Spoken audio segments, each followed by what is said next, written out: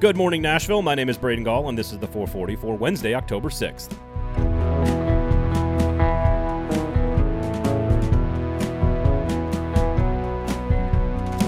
Today on the show, we've got your Golden Nuggets from the guys at Club and Country. The Nashville Predators have some very interesting roster decisions they're going to have to make over the next week. Trey Wallace of OutKick joins us to answer the question, are the Vols good at football? But we begin with just the next chapter in the Urban Meyer Saga that is unfolding down in Jacksonville.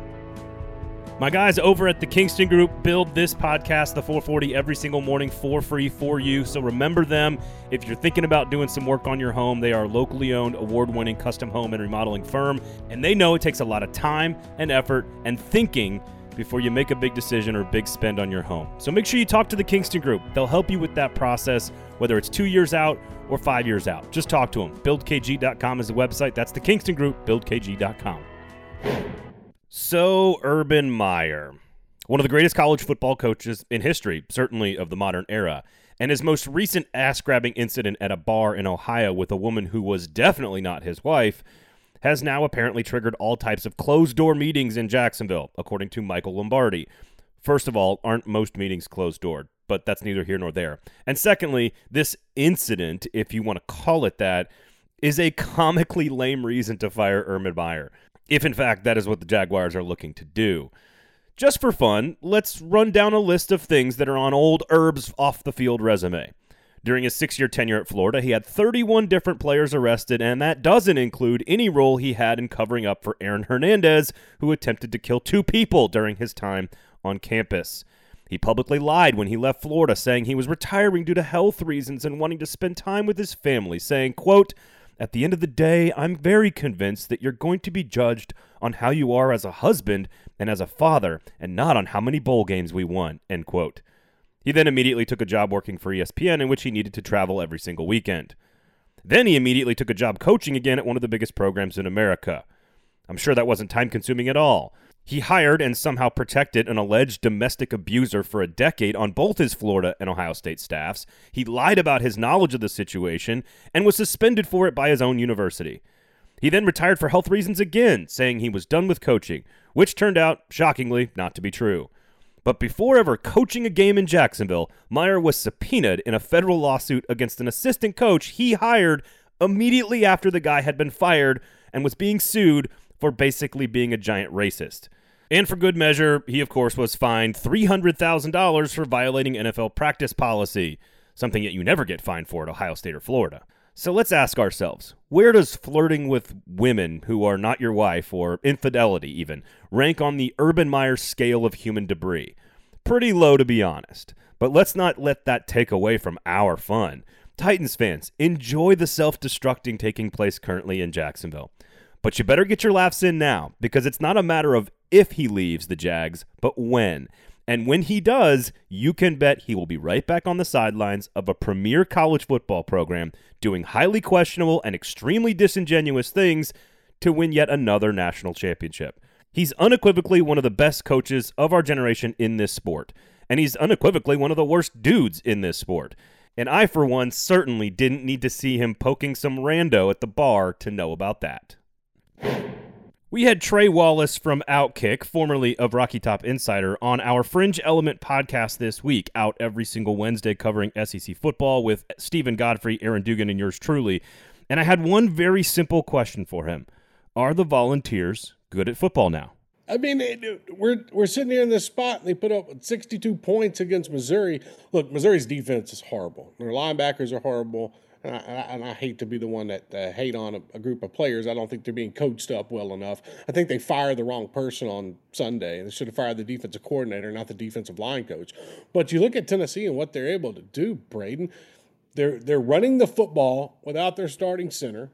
You know, they're moving Jerome Carvin over. They're playing Ollie Lane at the guard position, and they rush for over 470 yards. But we've seen this Tennessee team rush the football this season anyway. So that, I think the numbers surprise folks, but I don't think the running game does, because I think Tyon Evans is really good running back. I think Jabari Small complements him well if he can get healthy and stay healthy with that shoulder. But then you look at what Hendon Hooker can bring to the table as well. Like, he's not making mistakes. He's elusive.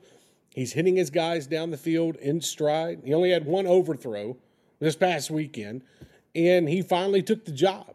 Josh Heupel says, hey, Hendon Hooker's our starting quarterback. We haven't seen that all season where Josh Heupel says, okay, this guy's our starter.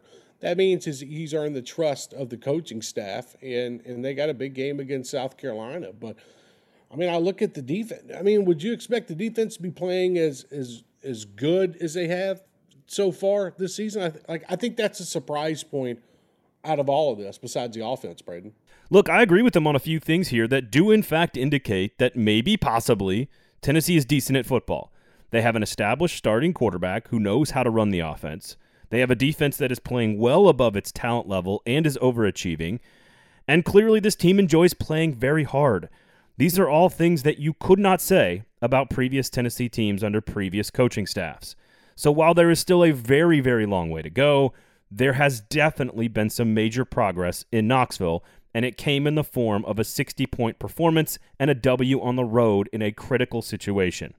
If you'd like to hear my entire conversation with Trey Wallace about all things Tennessee and the SEC, be sure to check out the Fringe Element podcast out every single Wednesday, everywhere podcasts are found. It is Wednesday, so it's time for your Golden Nuggets from the guys over at the Club and Country Podcast, your Nashville SC podcast of record, out every single Tuesday. We try to make you guys smarter soccer fans each week with one tiny morsel, one nugget of information that you can take with you. And this week, Tim Sullivan and Wes Bowling are talking about something that's never happened in Nashville SC history. It's the first time in Nashville SC history that the club led by multiple goals and failed to win. So a draw against Orlando, I think you and I are both going to agree that normally that's a pretty dang good result, especially when Nashville needed to just hold off Orlando, couldn't afford to lose. But given the opportunity cost, maybe the most deflating scoreline of the season. Yeah, you and I spent the first couple months of the season talking about how Nashville hadn't conceded at all while leading, much less by 2 goals and giving up both goals back to give up the draw. So this is a team designed to get shutouts when it doesn't need a goal itself. So once you go up, you don't have to worry about scoring a whole lot. And that's what makes this result all the more disappointing, because you haven't seen it from this team, and you certainly haven't seen them give back 2 goals. There was your golden nugget for this week from Wes and Tim, even if it wasn't quite as golden as we'd like it to be. Be sure to check out the Club and Country Podcast out every single Tuesday, everywhere podcasts are found. After dropping their first 2 preseason games to Florida last week, and then scoring 12 goals in a home-and-home against Tampa over the weekend in 2 wins, Nashville beat Carolina 3-2 in preseason game number 5 on Tuesday night. The score is largely irrelevant, and the preseason schedule will conclude with a home game against the Hurricanes on Saturday. More importantly, the Preds are trying to iron out their starting lineup and will have to make some tough roster calls. The start of the regular season is next Thursday, October 14th, against expansion team Seattle, and the team will need to be down to 23 players at that point. Nashville carried 28 players in Tuesday's preseason win over Carolina, so there are some tough decisions looming for John Hines and David Poyle. Hines rolled out Philip Forsberg, Ryan Johansson, and Matt Duchene on the top line, who scored right away on Tuesday and have had plenty of life in the preseason. Then he went with Ellie Tolvanen, Mikael Granlund, and Philip Tomasino on the second line, which is fascinating because the only player who was scratched who would even be remotely considered a top 6 forward on Tuesday night was Luke Cunnin. So it might be an indicator of just how highly this staff thinks of the prized prospect Tomasino, who already wears a normal hockey number 26. And of course, he finished the game in overtime with the game winner off of a Philip Forsberg feed in what fans can only hope is perfect foreshadowing for an 82-game season. Igor Asanafiev is also an interesting piece they will have to make a decision on. He just looks the part already.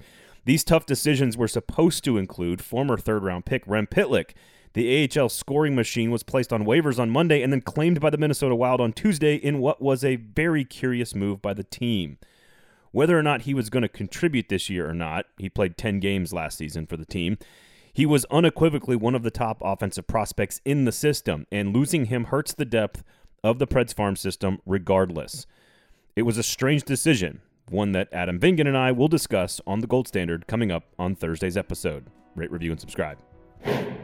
Of course, the 440 brought to you by the Kingston Group, locally owned, award-winning for a reason. BuildKG.com is the website. Make sure, if you're going to do some work on your house, just have a conversation with my guys over at the Kingston Group. It will be beneficial to you, even if you don't use them. BuildKG.com is the website. Remember the name, the Kingston Group. Thank you guys all for listening. My name is Braden Gall. Follow me on Twitter at Braden Gall. Please share the show. This has been the 440 for Wednesday, October 6th. The 440 is a production of 440 Media, written and produced by Braden Gall, music by William Tyler.